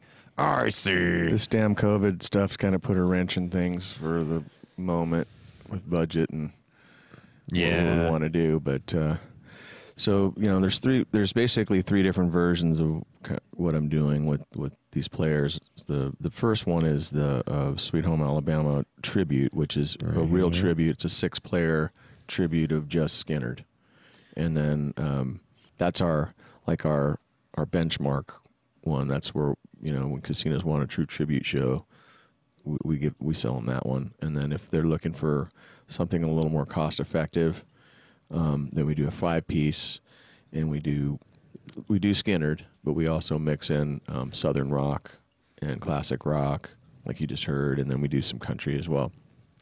And then Jackson Outlaw is kind of the third price point. So we're 3 players, and we can mostly acoustic. Okay. If they want us to put a drummer in there, we can. We can go 4-piece. But usually when the people are looking to try to keep their budget down low and we don't want something to really blow the roof off, then we just do the acoustic thing. And we do play pretty much all the same material. Yeah. We just a little bit more country. No, and that's smart, though, man. That's really smart because a lot of clients are going to be looking for that kind of stuff. Well, we found out that, talent buyers They have a budget. They have a budget, and they're also not really, I'm just going to say it. They're lazy. Yeah. Yeah. Oh, yeah. And that they don't part want to too. make 5 calls to get 5 different things when they can make 1 call and get 5 things. Oh, yeah. No, we do it. We do it in the production industry too, where there's like, oh, you need an audio engineer. How many more audio engineers you need on that show? Because I got me and my brother and my best friend and there's the other people down here. They're audio engineers too, and they're just like, oh yeah, that's right. They're good at the job too, huh? So, yeah, and you can hook all your homies up, or make their life easier. Right. Because they don't want to fucking call 4 or 5 more people. Right. And like a talent buyer wants to maybe book 3 different types of shows, but doesn't want to make 3 different separate phone calls when he can call one person and have 3 different kinds of shows. Yeah. And 3 different price points. I try to be that guy too, man. Yeah. Make it easy. You want to be the first person they call. Yeah. Right? You want to be that guy on the list where they're just like, oh, if I call Jason, it'll fucking save me a lot of time. It's done. Yeah. It's Yeah. a done deal. I don't have to worry about it. Yeah. That's the way to do it, man. That's the way to do it for sure. So that's cool. That's smart, man. Getting them out there. Well, it worked. Like I said, we played a lot last year. Yeah. Last 2 years, really. 18 and 19, we were pretty darn busy. So Yeah, last year was killer for me. That was definitely the best year I had. me too. But I was just nonstop. I was literally too. working for month blocks where it was just like 30 days on, and then I'll take like a couple days off to get my shit together, and then 30 days on. I was just like, I don't know how I'm doing this, but Yeah. the checks were nice, At the end of the year, it was nice. Yeah, it was. So, I was doing the same thing. I was running Yeah. pretty ragged. Dude. It was, sometimes 2-3 shows on a weekend and then right back to work on Monday, like not missing a beat for, it's brutal. a couple months straight. Yeah. That shit's brutal. It gets tiring. It does, man. But like I said, the money's good. Yeah. I'll do it till I'm 40, and then I'm gonna back way off. Hopefully I'll be doing this only when I'm 40, right? Like this advertising dollars on this show are gonna be fantastic, There you go. I'm just gonna focus solely on this. That'd be ideal. Well, I said that too. I said, oh, there's no way I'm going to ever be doing music after I turn 40, and I'm 52 now. No, you're gonna do. It's the other thing you're not gonna be doing, right? You're gonna do music till you fucking die. Well, now I kind of know that, but no, I'm talking about. I remember when I turned 30 and I thought it was over. Dude, I had that same dude. I was out with Cracker Man, and we're like, fucking smash it all, and let's make a fucking big scene, and like, we gotta get noticed. We're turning 30. Oh man, we were in panic mode. Yeah. Now here we are 5 years later, like, yeah, I like it. Yeah, I like it. I do too. It's a little more a mature approach, a little more relaxed, a little more know what to expect, I think. Yeah. You kind of get your groove going on what you are as a entity on this planet, you know. Mm-hmm. You find out the little niche things you like, and you just dig into those fucking things, man. Be you kind of thing. And you figure all that shit out when you're in your 20s, and that's a confusing time. Yeah, that is a confusing fucking time, and you're dealing with a lot of bullshit. I know I was dealing with just getting my life straight. I was just a fucking wreck. I was an animal. I was just out there mixing bands, playing in bands, and drinking myself to death. Just thinking that was what life was all about. Just lost. Shit was rough. I mean, it's fun. It was fun. Yeah. It was a lot of fun. Meaningless and waking up hungover. Fuck. I remember realizing, like, I quit drinking again, or maybe it's probably like the first time I really quit drinking, and I was just like, fuck, I think I've been hungover for like the past almost like 10 years or something like that, you know? Probably. I mean, I started drinking when I was a teenager, you know, fucking playing in bands too, and dropped out of high school and just toured and played in bands and It would have been drank. kind of boring though if I wasn't drinking back then, I think. Yeah, no, life would have sucked. What else do you have going on, right? When you're like, that's like the time to drink is when you're a teenager. You got no fucking responsibilities. You know, you don't got a house that you're gonna lose, or you know, a car that you're gonna lose, or you know, a job that you're gonna. I mean, I had a job and a car. I didn't have no fucking house though, but and you sleep in a car, right? Mm-hmm. More booze. Yep. Fucking no, it was definitely the time to do it for sure. I had a blast, and yeah, it sucked. Fucking, I was growing up in Stockton. You were saying Fremont. I'm sure it wasn't much better. I mean, there's nothing to fucking do when you're a fucking kid. You got so much fucking energy and like, It was either music or fishing. It's always been that way for me. Yeah, Those have been my releases. Yeah, and now hunting, camping. You know, the elk hunting's pretty cool, man. I dig that. I dig that a lot.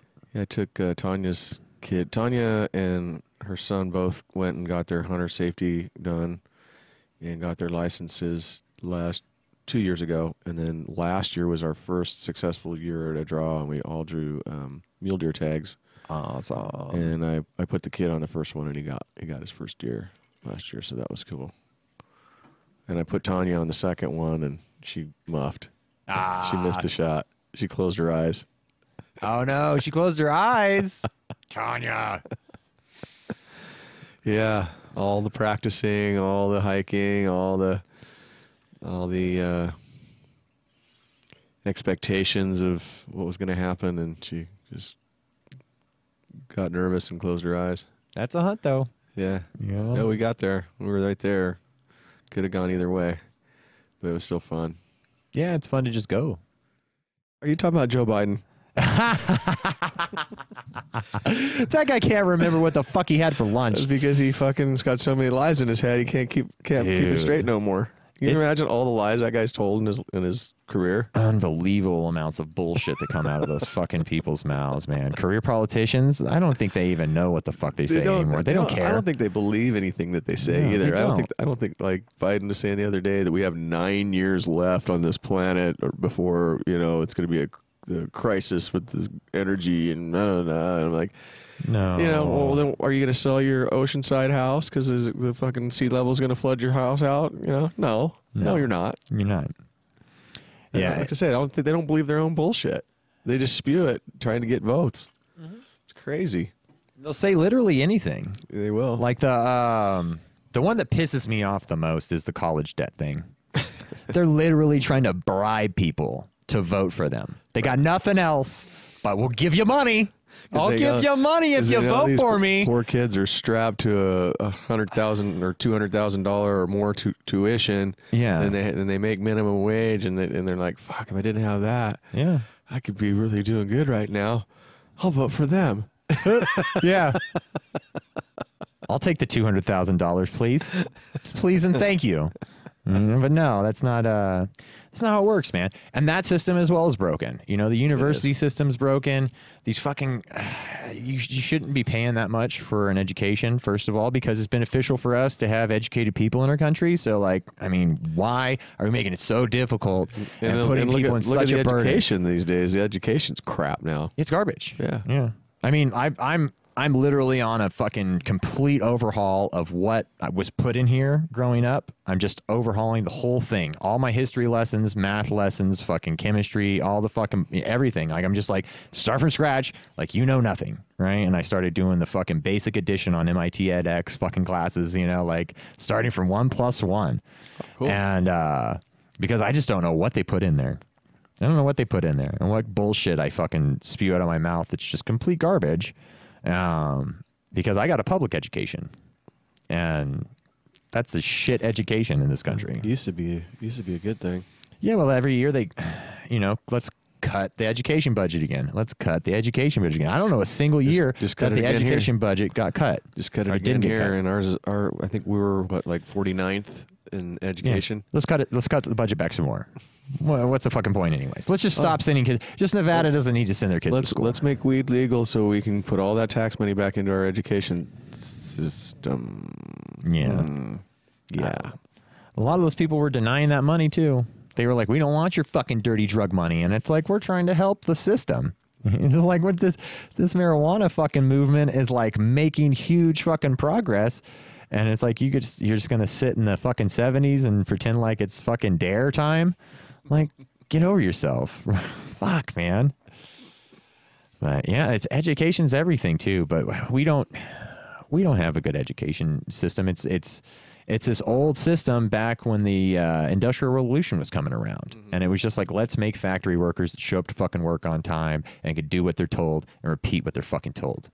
And it's like, that's not educating anybody on anything. I was a great test taker. I can remember a lot of things that you need me to remember to take a test. Could I tell them to you today? No, because I didn't learn those fucking things. I remembered them for a week to repeat them on a test. It's just regurgitation. You go in, that's our education system. And it does nothing. It's over fucking exaggerated fucking daycare. That's how I learned to memorize lyrics. Yeah. Is it an education system? Dude, it's ridiculous, man. It's ridiculous. And I get the test-taking process and everything, but people don't all learn the same way either. It's not functional for, like, the vast spectrum of fucking brains out there, the way people view reality and the way people take information and catalog it in their brain. There's just so many different ways to do that. So many different ways to learn things and at different paces, right? Certain people pick certain things up, but they're not going to pick everything up. And well, I think there's a way that we could find early on what you excel at. Yeah. And then that's where your learning development goes, that direction. Like, we know this guy's an audio engineer, like, he's got that brain, he's wired that way. Let's start his education in that direction while he's 6. Yeah. You know? I loved all the math stuff when I was a kid, man. I hated math. I love it, dude. Numbers make sense to me, and that's just my brain, though, right? Yeah. Like, everybody's got a different. Everybody's different. So, but you painstakingly had to sit through all the other stuff that was probably a waste of your time learning, when you could have really probably excelled more on that direction of what you're good at, and that's where I think our education systems fail, because everybody's good at something. Yeah, and there's people bad at shit that don't need to be spending time doing it. You know, I was horrible at algebra. I miserably failed algebra in school. I didn't like it, and I've never had to use it my whole life. Yeah. I really haven't had to use it. You know, it's not really come in handy in any respect for me, and it was just, all it was for me was a tremendous pain in my ass, and made me upset. Yeah. You know, and I could have took that time and learned something else. I could have put it into music or you know what I mean? Yeah. So, and that's and for me personally, it's history. I loved history. I love history too. I was always good in English.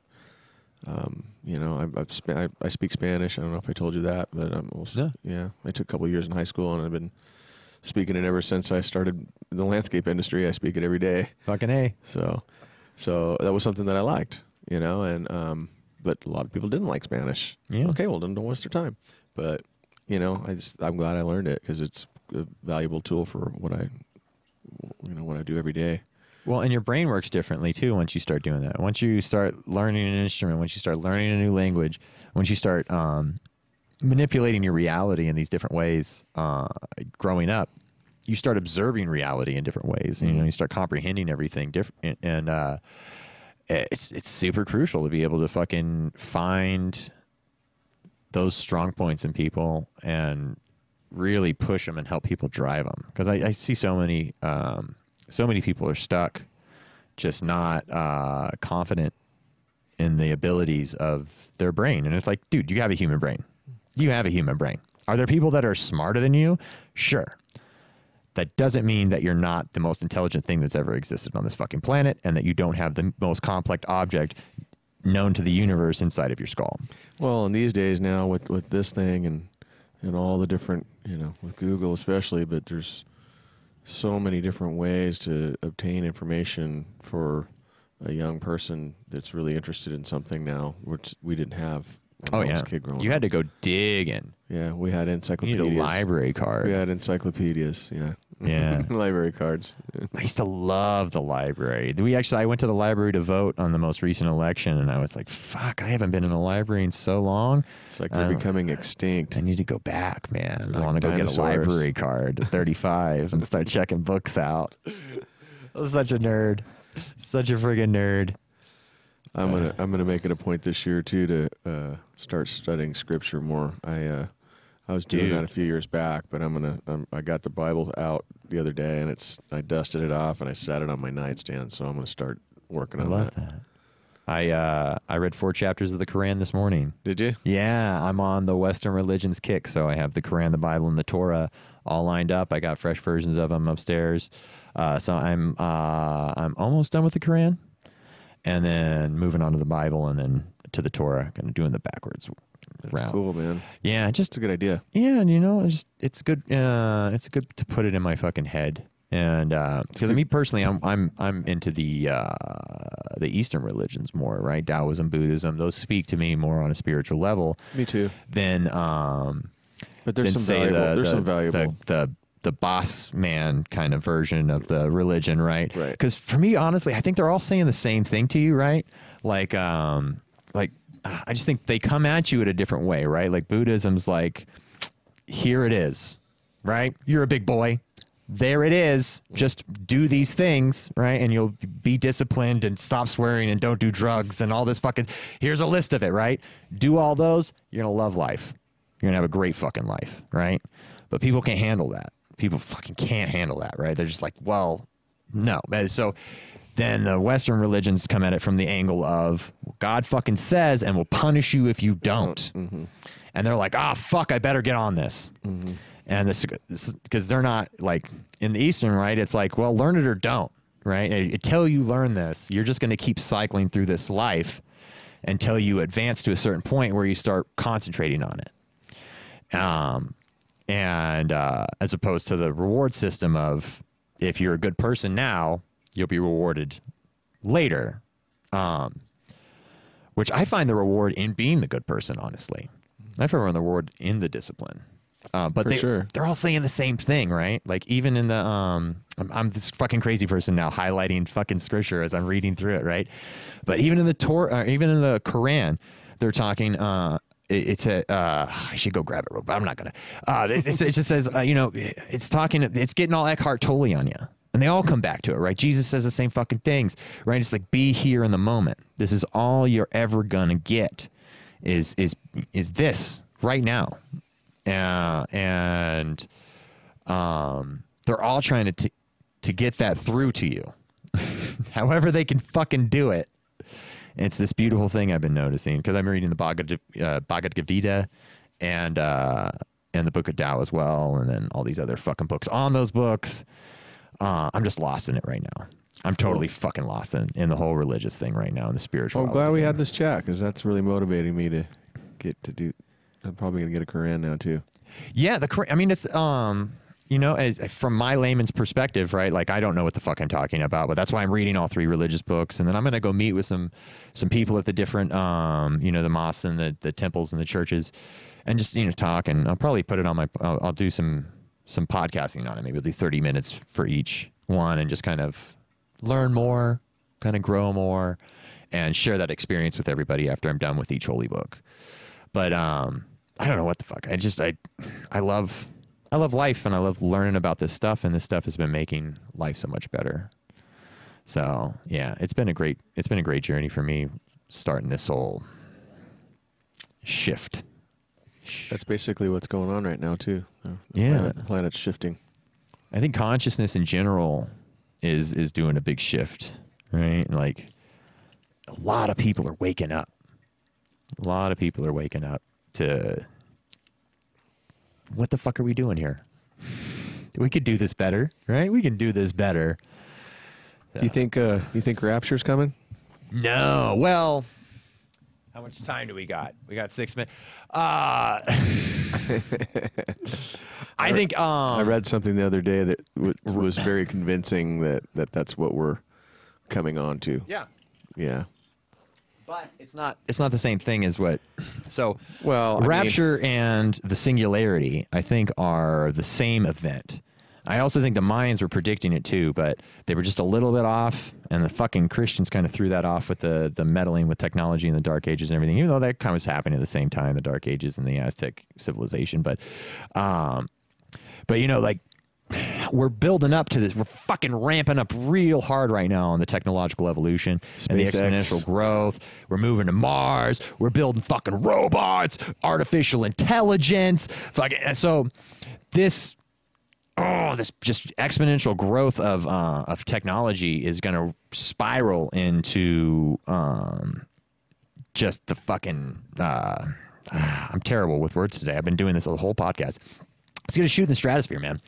Part of the shift that we're talking about. Yeah, like an exponential growth curve. It starts out slow, and then it hits the corner and starts fucking picking up speed, and then it just goes straight up, and at a certain point, and you just can't comprehend what's happening anymore. You either stay up with it or you don't. You can't stay up with it. So until you get implants in your brain to keep you automatically so now I'm getting to Crazyville again. Mm-hmm. I read a lot of Ray Kurzweil's books on the Singularity. I actually read all of Ray Kurzweil's books if he releases a book, but he's a fucking genius. So they talk about the implants that are going to start happening, which are already happening, right? If your brain is damaged, right, we put microchips in your fucking brain to fix the destructed part of your brain, and it helps, and it works. And we have implants to replace your eardrum, right? Ocular implants, and it's just a microphone that goes on your head, and then you just bypass where your fucking eardrum connects to your brain. And so we're already becoming fucking cyborgs, right? And then so around 2045 is where the Singularity hits. It's really fucking close. 25 years is not that fucking far away.